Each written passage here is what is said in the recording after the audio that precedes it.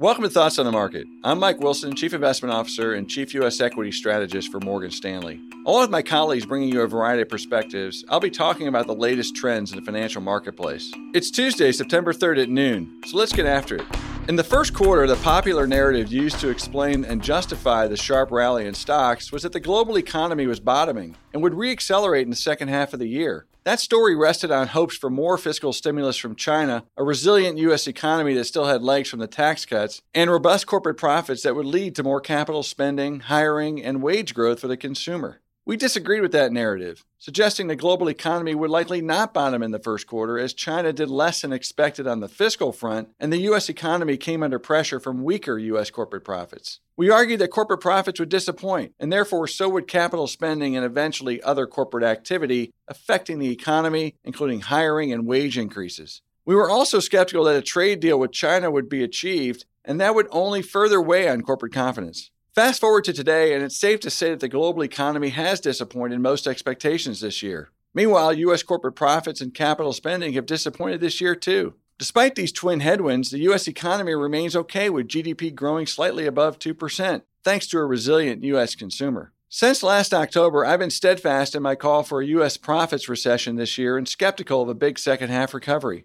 Now with second quarter earnings season throwing cold water on the second half recovery and profits, S&P 500 third quarter EPS expectations are down to negative 2.5%, well below the 0.5% growth in the first half of this year.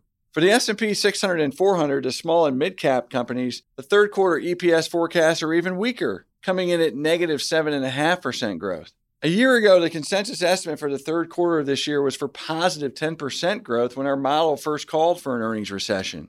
Based on that same model, fourth quarter and next year's estimates still look way too high. An even broader measure of U.S. corporate profits that includes all the private companies shows the same negative trends as the S&P small and mid-caps. This matters because the bullish narrative today is that while the industrial manufacturing part of the economy is weak, the U.S. consumer remains strong, so the U.S. economy can avoid a further slowdown or recession. While that may be true for now, this profit trend is bad and getting worse. Such a broad profits recession, if it doesn't get better soon, is what could lead to layoffs. And today's release of the latest manufacturing survey increases that risk.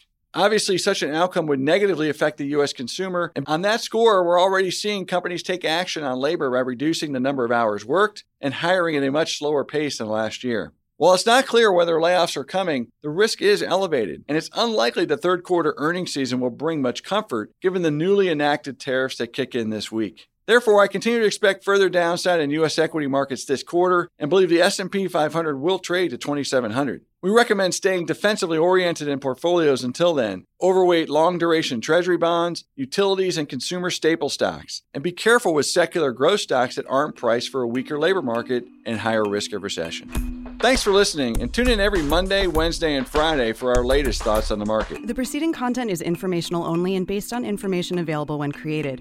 It is not an offer or a solicitation, nor is it tax or legal advice. It does not consider your financial circumstances and objectives and may not be suitable for you.